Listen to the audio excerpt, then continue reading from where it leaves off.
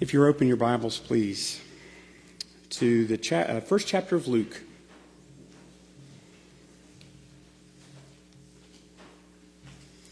We realize from Melissa's reading that Zechariah had not spoken in 9 months. Gabriel had come to him when he was in the temple doing his duties, and the angel comes to him completely unexpected. You've just never thought that he would see what he saw. And he had a specific message for him personally, that his wife, both of them on a pension, was about to have a baby. And John was so amazed that essentially he blew it. And Gabriel said, "You're not going to speak until the baby's born. It's going to happen, but since you didn't think it would, you're going to not speak until it. I'm going to give you some downtime. I'm going to give you some quiet time. You need some quiet time." Now, I think it's really interesting. What does quiet time do? To a talker, quiet time calms you down enough to where you can actually hear for the first time, maybe in a long time. So Zacharias didn't speak for 9 months, but God did speak to him during that 9 months and told him some of the most amazing things that were about to happen. So Zacharias actually acts as a prophet here. There has not been a prophet in Israel since Malachi, 400 years before. But he is going to act as a prophet, and he is going to open his mouth, and the very first thing that comes out of his mouth after 9 months is praise God. Praise God. Is that the first thing on your lips when you wake up in the morning? Praise God.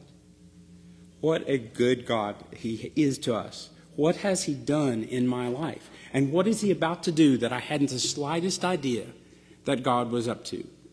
Because sometimes you get into a rut and you think that you're the one in control and you're driving this boat, and it's just not true. God is doing as God has always done and will always do. So you thank the Lord for the kindness showed to you, and you pray with fervency over those things that hasn't happened that he has promised to do. And who knows, it might be today. Who knows? It might be today. I don't know if kids would think that would be pretty mean for Jesus to come on Christmas Eve. I don't know. I'd be okay with it, though. You have to realize that I'm going to read what is called the Benedictus. Benedictus is just the Latin word for blessed. This is from starting at verse 68, and we're going to go from 68 to 79. And this is his song. It's called Zechariah's song. It's his prophecy about Christmas. And it is what God has told him during these months where he was forced to keep his mouth shut. I just think it's pretty amazing. You have to realize there are 12 verses in this passage in Luke, but the Greek sentence is one sentence. I'm glad we don't write like that anymore, a sentence that takes an entire paragraph, but this is one sentence, and in this sentence, Zechariah blesses the Lord and then gives his reasons. Right? So that's what I want to meditate on Christmas Eve. Why should we praise God? Why? Why should we bless the Lord? What are the reasons? What's God about to do? And you have to realize this is Christmas Eve also. This is just about to happen. That Jesus Christ, God's complete answer to mankind's problem, is about to be born. God himself is entering into time and is going to do something about it. He's going to do something about what he sees. And he will do it perfectly. What Jesus Christ has done is all we need done. All we need. It is perfect. And so Zechariah is going to say these things. What is God going to do in Jesus Christ that we should thank God for? That we should bless God for? So let's look. This is verse 68 in Luke chapter 1. Let's read. This is God's word. I'm going to read through 79. Blessed be the Lord, God of Israel, for he hath visited and redeemed his people. He hath raised up a horn of salvation for us in the house of his servant David, as he spake by the mouth of his holy prophets, which have been since the world began, that we should be saved from our enemies and from the hand of all that hate us, to perform the mercy promised to our fathers, and to remember his holy covenant, the oath which he sware to our father Abraham, that he would grant unto us that we, being delivered out of the hand of our enemies, might serve him without fear, in holiness and in righteousness before him all the days of our life. And thou, child, shalt be called the prophet of the highest, for thou shalt go before the face of the Lord to prepare his ways, to give knowledge of salvation unto his people by the remission of their sins, through the tender mercy of our God, whereby the dayspring from on high hath visited us, to give light to them that sit in darkness and in the shadow of death, to guide our feet in the way of peace. Let's pray. Father, our great Father, we just want to bow our heads and thank you for your majesty. We want to thank you for your immense mercy to us, that you would meet our great need. Every one of us sinners against you, every one of us deserving of torment and punishment, every one of us in no way capable or willing to have you as our King. But you have come to us. Emmanuel's God with us. You came to us. You did what you needed to do for us. And you saved us. We did not save ourselves. We want to say thank you. We want to say that you're amazing. We want to give you glory and praise. We want you to know that we're so satisfied with what you've given us. We ask that you would, in every way, tend every heart separately and as we need it. Those who are troubled and those who are wobbly, those who are frightened and those who don't know what's going to happen, those who are hurting and those who love people that are hurting. I just ask that you would quiet our hearts as we know that you have come. We're not waiting for you. You are here, and that you are willing to be our great Savior. We want to triumphantly sing your praises today. We want to think on you well. We ask that you would take care of us, that you would allow us to live lives that would grow closer to you and not farther. That even our deepest problems would only cause us to love you more. We ask that you would be our teacher today, that you would allow us to see you in all ways. I ask protection upon your church this day all over the world. As people would want to hurt us, I just ask that you would guard us and keep us and not allow anyone to come close to your people. Would you do wonderful things and herald your Son today in this place, we pray in Jesus' name. Amen. So let's look at 68. Blessed be the God of Israel. So I saw 6 things that he praised God for, 6 things that he blessed God for, that he saw, and I'm just going to call them out. The first thing I see is in verse 68. For he has visited and redeemed his people. Jesus visited us. This is God who came and visited his people. But he didn't just visit his people. He visits his people with the idea of doing something about it. God doesn't just watch the high chair fall over. God is watching with the idea of doing something about it. God meets our need the way we need to be met. And he didn't just visit the people so that he could turn up his lip and scowl and go, oh, they're worse than I thought they were. He came with the idea of offering himself as a ransom to God's wrath. The wrath that God promised us was serious. It would mean disaster, perpetual and total disaster forever, because we deserve it. And the older we are, the more we know that we deserved it. But Jesus came knowing that he came as God to visit his people, that he might die for us, that he might pay. That's what redeemed means. He paid for us. He paid all of what an eternity in hell would be for us. He paid. And he gave it to God, and God's wrath was turned away from us. Jesus stands in front of you. and absorbs God's wrath. God's fury, like a nuclear bomb, furiously pours upon the Lord Jesus, and he stands and he absorbs to the last drop everything that would fall upon us. And he took it and he redeemed us. And he came and visited us to redeem us. That's the first thing that he says, bless God. Bless God. Now, to bless God, I've never quite understood well what that means. The word bless comes into English eulogy. Eulogy means to say the highest possible thing about someone, approximating the truth.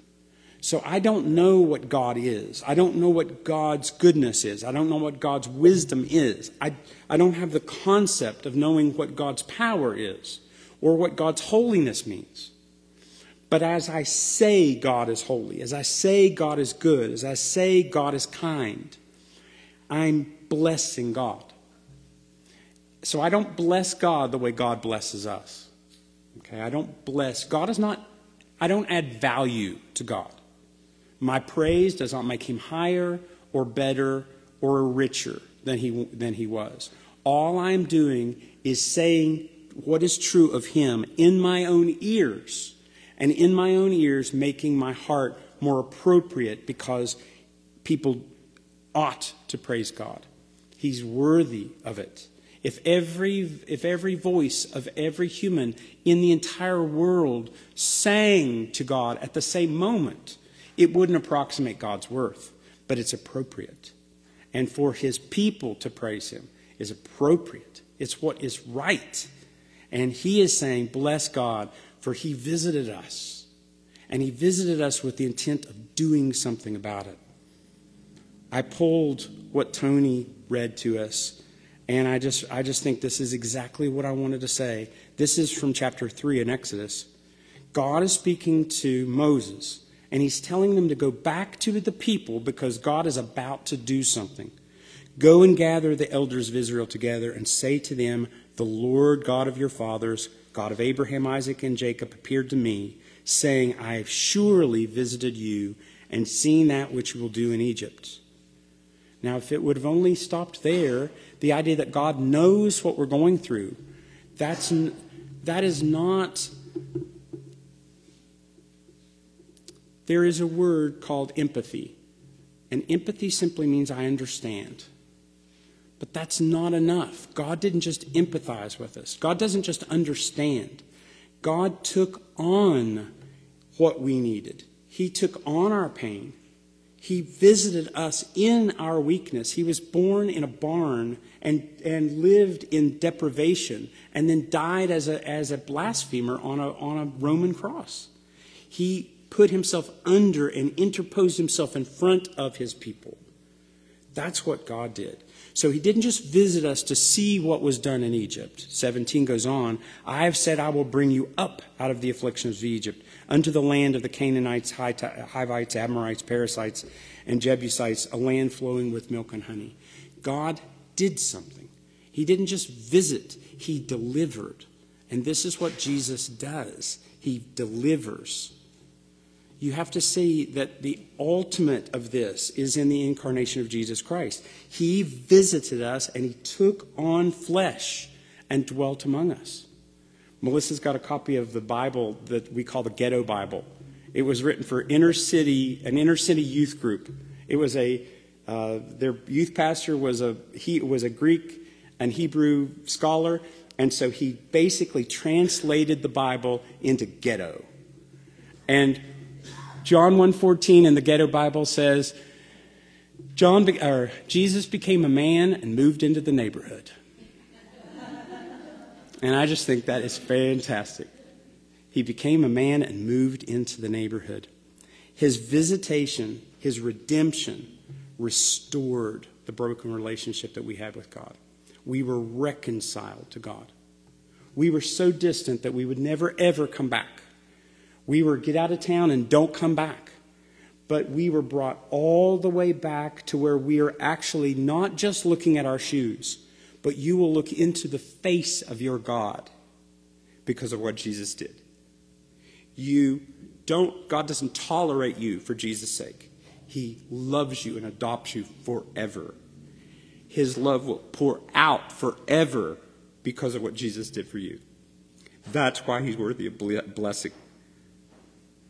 Through Jesus, people are reconciled to God. This is verse 69. This is the second thing that I see is why we should bless God. 69 says, and hath raised up a horn of salvation for us in the house of his servant David. He raised up a horn of salvation. So a horn symbolizes a symbol. It's something that when you see it, you recognize what it is. It's power, it's authority, it's strength. So that's the idea of a horn. It's authority. It's there. He has the reason of being God. God is God because he's God. That he has authority, has power.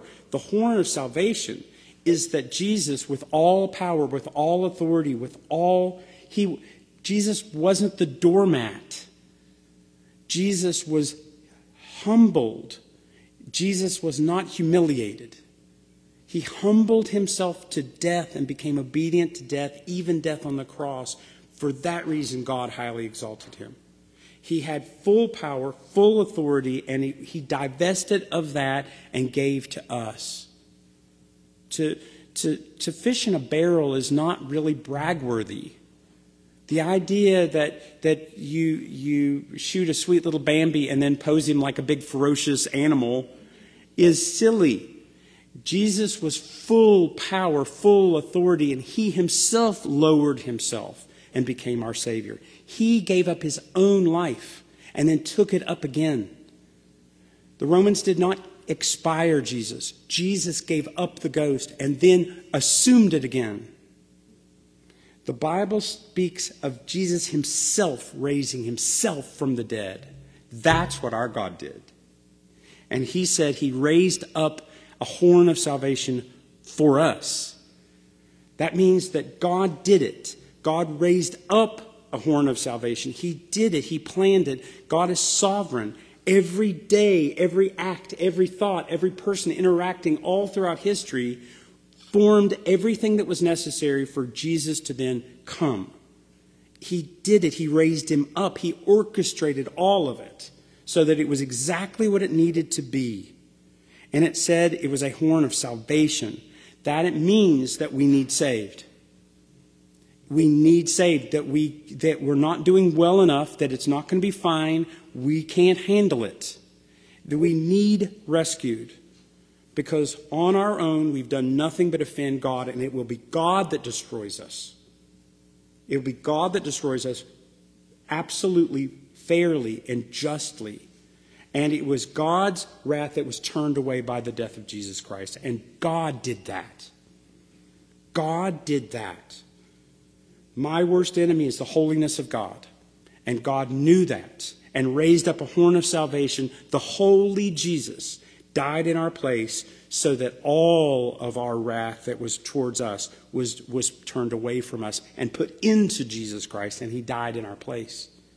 So this is salvation, and it is in the house of his servant David. He's the Messiah. This is the promise that God always promised, that he would do something about it. This is the stamper of the head of the snake.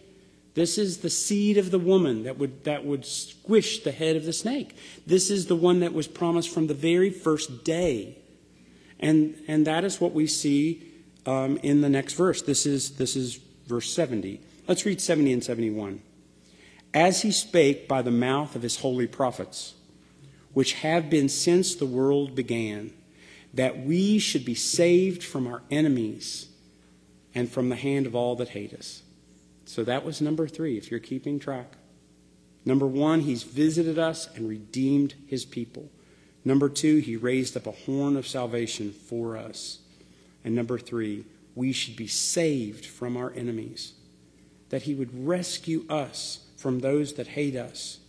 That he broke into the devil's strong house and bound the devil and took his stuff.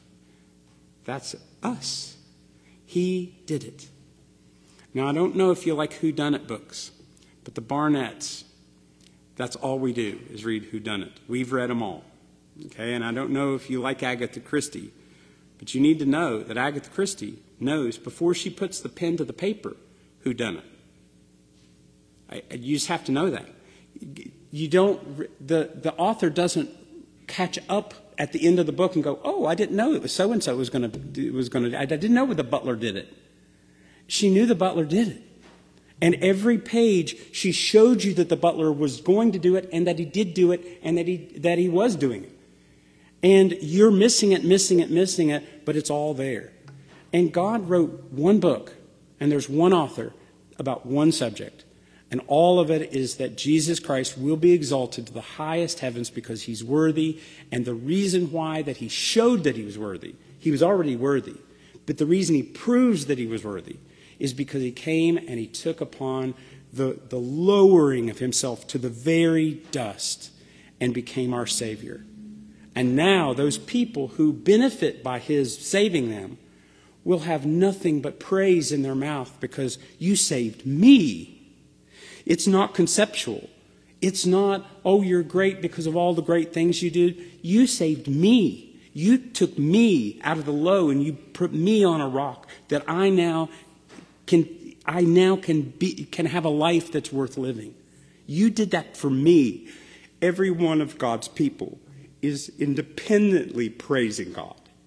Independently so thankful that nothing could be asked of them that they would not do. They're totally God's because they know what God has done for them.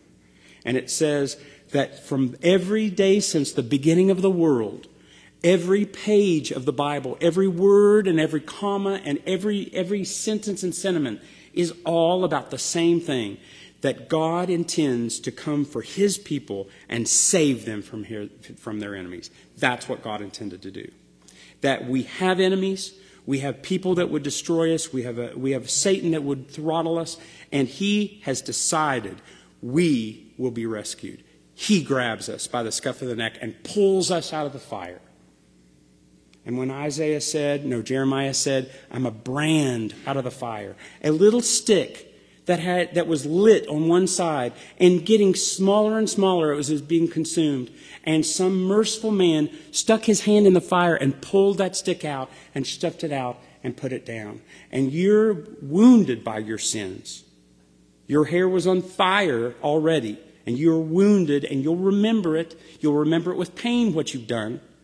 But God blew that out, and you will forever be his because of what Jesus did. Jesus reached his hand into the fire to get you, and that's what he did.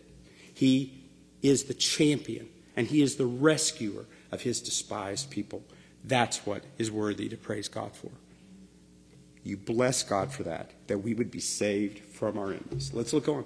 This is verse 72. 72 and 3 we'll do together. To perform the mercy promised to our fathers, and to remember his holy covenant, the oath which he sware to our father Abraham. You see, God promises things, and then he keeps his promises. I've actually seen a Bible that had, on the front page of the Old Testament, it didn't say Old Testament. It just said promises made. And then it had all the text of the Old Testament. And on the frontispiece page of the New Testament, it didn't say New Testament, it just said promises kept. And it had the text of the New Testament. I was like, that's good. Because that's a lot of times you don't realize that that's what God is doing. That God promises things, and if you recognize that God will keep his promises, then you can hold tight when you can't see. When you don't know where you're walking, and you don't know what's going on, and you don't know what's going to happen tomorrow, and you don't know anything, and it might not go well. And he keeps his promises. And he's determined to get you all the way to glory. All the way. He's going to get you all the way to glory. He promised you. And your trust in him is just holding on to what he said. You stand firm and you hold on to his promises. God made a promise to Abraham that his descendants, all the nations of the earth, would be blessed. That was in Genesis 12. He made a promise to David that someone of his sons would always sit on the throne forever and ever, ever and ever and ever, that there would never be an eternity that there wasn't a son of David sitting upon the throne. And David said, I don't understand that, but wow, thank you very much. Thank you. I don't understand how that's even possible. What does it forever and ever mean? But the son of David will forever rule. God promised Isaiah that there would be a suffering servant, someone who would be low, someone that you would not even recognize as a man. It said in chapter 52 and 3 that his visage, his countenance, his face was so beaten up that you didn't recognize it as human. It didn't look like a human. It looked like meat. That he was brutalized, and that through his stripes we are healed. He says that suffering would bear the sins of many and make intercession for the transgressors, and I'm the transgressor. That he interposed himself, and his blood splattered that land in that day. And I tell you, the people came out of their graves on that day. The earth quaked on that day. The sun stopped shining on that day. The maker of heaven and earth died on that day. But 3 days later, raised himself from the dead. That is what we think when we say, blessed be God of Israel. That's what we mean. God made a covenant with Israel, and they broke it on the first day. Every one of them, yes, we'll keep it. Yes, we'll keep it. Yes, we'll keep it, and our children will keep it, and our grandchildren will keep it forever. And the very first day before the sun went down, they all broke it and were dancing naked around a calf. The first day. That was the covenant that God made with men. So Jeremiah promised God is going to make a new covenant with men. And Jesus will see to it that it's kept.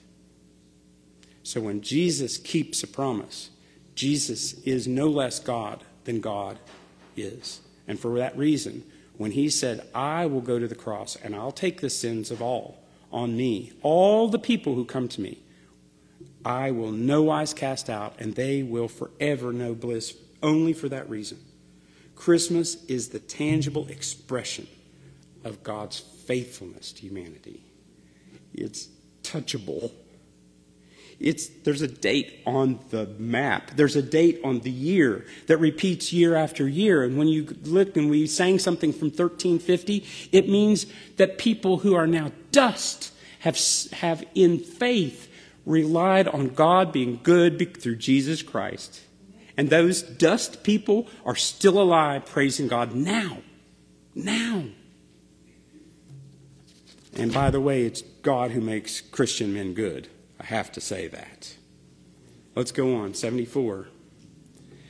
This is 74. That he would grant unto us that we, being delivered out of the hands of our enemies, might serve him without fear, in holiness and righteousness before him all the days of our life. That's God's intent. He delivers you. He does not forgive your past sins and tell you to be good. He doesn't say everything up to 15 seconds ago is gone. Now you hold better. You fly straight and get a haircut. He forgives the sins that you will not commit until your deathbed, and those are all gone. Everything that you will offend, every way that you will blaspheme, every way that you will not do right is gone. And he has delivered you completely. All of that gone. All of it's gone. There is nothing pressing on you. God does not give you a wheelbarrow full of cinder blocks to carry all the days of your life. You are free. And you float like a cork. And all of that is so that you will, in holiness and in righteousness, serve him without fear. God doesn't say, I'll send you to hell if you're not good. Now be good. That's not our God. Our God took hell that we might in no way even understanding what he did, just in simpleness say, thank you, God, for what you've done. Blessed be God of Israel. And this is always God's plan. This was always God's plan. I'm going to take you to three places. I'm going to take you to three places I don't take you usually. This is Isaiah 35. Pay attention, okay? You don't see this very often. This is Isaiah 35, verse 9. No lion shall be there, nor any ravenous beast shall go thereupon. It shall not be found there, but the redeemed shall walk there. And the ransom of the Lord shall return and come to Zion with songs and everlasting joy on their heads. They shall obtain joy and gladness, and sorrow and sighing shall flee away. It was like, there's a road, and all of my people are going to walk on that road, and there's not going to be anything to be afraid of. No one's going to come out behind. There's not going to be a pickup truck full of 14-year-olds with machine guns stopping your car. It's not going to happen. It's not going to happen. There's not even going to be a barking dog.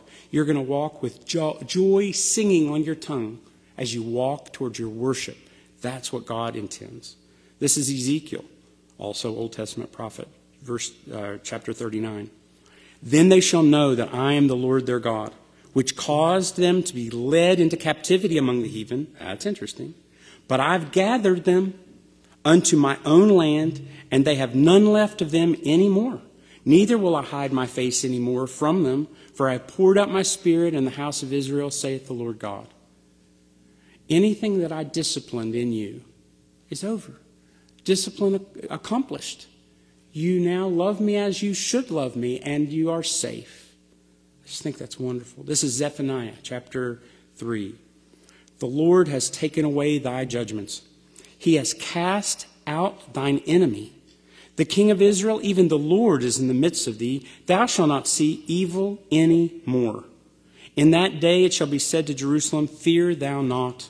And to Zion, let not thy hands be slack. The Lord thy God in the midst of thee is mighty. He will save. He will rejoice over thee with joy. He will rest in his love, and he will joy over thee with singing.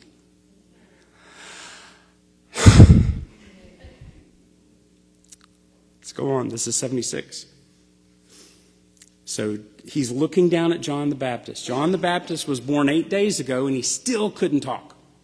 He was like, And the baby was born, and they get the baby ready, and all the relatives come into town, and they all take him to get him circumcised, and they want to name him because that's part of the ceremony, and they all want to name him Zechariah, and he's like, And Elizabeth, no, his name's John, and they don't listen to her. What are you talking about? And they ask him to write it down, and he writes, his name is John, and his tongue is loosed. And he's looking down at that baby as they're now putting him into the covenant, the symbol of the covenant, and he's talking to his son, and his son will be John the Baptist, John the Baptizer. And he looks down at his baby and he says, Thou, child, shall be called the prophet of the highest, for thou shalt go before the faith of the Lord to prepare his ways. And here's number 5. This is what I wrote down as number 5, reason for blessing God. To give knowledge of salvation unto his people for the remissions of their sins. You need to know it. John the Baptist helped people to know. It's not enough that God did something somewhere else that we didn't know about and that it helped us. He tells us our danger. He tells us our need. He tells us where the Savior is. He calls us out morning, noon, and night, and he extends his hand to you.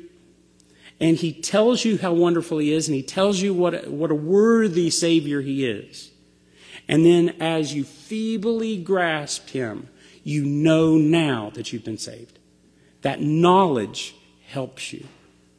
You will know the truth, and that truth will set you free.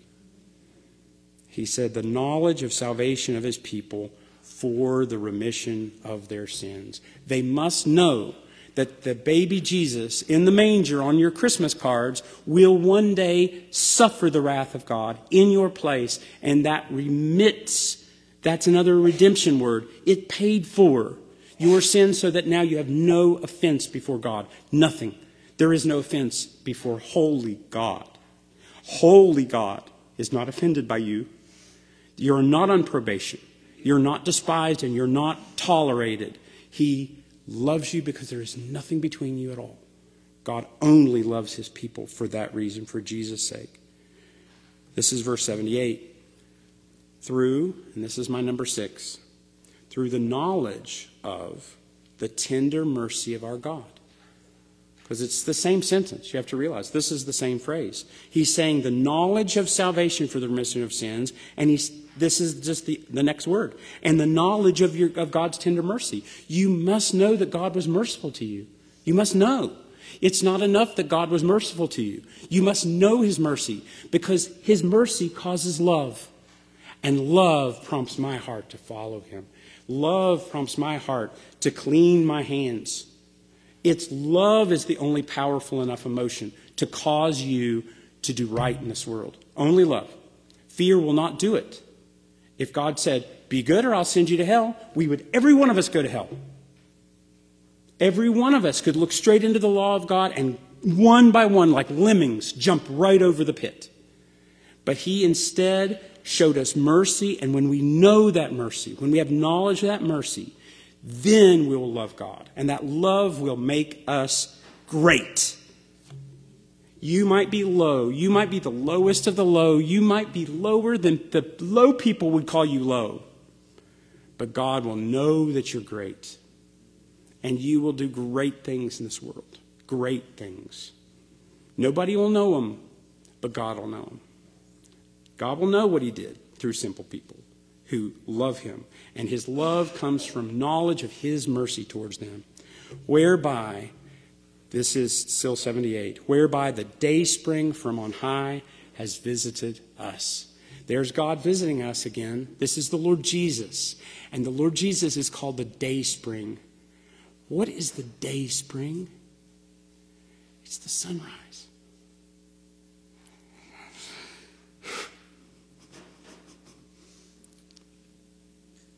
Jesus is the sunrise. It's hope. It's light. It was dark a second ago, and now it's not. It's in your face. It's in your line of sight. It's right there. And it was dark, and now I can see. And not only can I see the sun, but I can see everything the sun is shining on. I know what reality is because the Dayspring from on high has visited us. Jesus Christ came and visited us with the intention of redeeming us. 79 says to give light to them that sit in darkness and in the shadow of death, to guide their feet in the way of peace. You see, sitting in darkness, that's like, those are echoes. Those are echoes of Bible verses that you would have memorized in Sunday school. This is Isaiah 9. The same passage that says, unto us a child is born, unto us a son is given, and the government shall be upon his shoulders. His name shall be called Almighty God. Everlasting. That's the same passage. This is verse 2. The people who walked in darkness have seen a great light. They that dwell in the land of the shadow of death, upon them the light has shined. Jesus came and shined on us. Shine on us so that, first of all, we can see. Shine on us till we know we've offended God. And when Jesus doesn't come to you unless you trust him, and then he comes to you, and then you know that you've offended God. Your mourning will be way more after you come to the Lord than ever before. People who don't come to the Lord don't know that they are damned. They don't know anything. They're blissfully ignorant to their end. But you know that you've offended God. It's now you mourn. But that mourning is now insulting to God. You mourn and then instantly say, thank you, God, that I have a Savior. And you take that mourning and he turns it into dancing. Because to mourn, you don't mourn when you have the bridegroom with you. You mourn when he's gone and we have the bridegroom with us. So now you know that you've offended God, but now you know what Jesus died for. And now you recognize how valuable he is, and that's called worship. Worship is placing worth into Jesus' name. How much is he worth?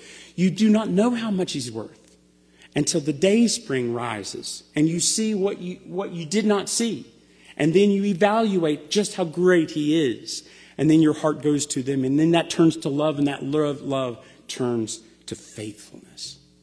And he guides his people into peace. This is Psalm 28. Good and upright is the Lord. Therefore he will teach sinners in the way. The meek he will guide into judgment, and the meek he will teach. All the paths of the Lord are mercy and in truth unto those who keep his covenant and testimony. And then I pulled as our ending, Proverbs 4. But the path of the just is as the shining light that shines more and more unto the perfect day. It's like walking into the sunrise. And it's chill and it's dim and it's perceptible. But it's not glorious yet. But every minute it's more glorious than the last minute. The sunrise doesn't mean it's there. It means that it's rising. You can already see, but you will see more and more and more and more unto peace. In 1,000,000 years, you'll be at peace. Some of you in 50 years, you'll be at peace. I'm going to stop there. Praise the Lord. Merry Christmas.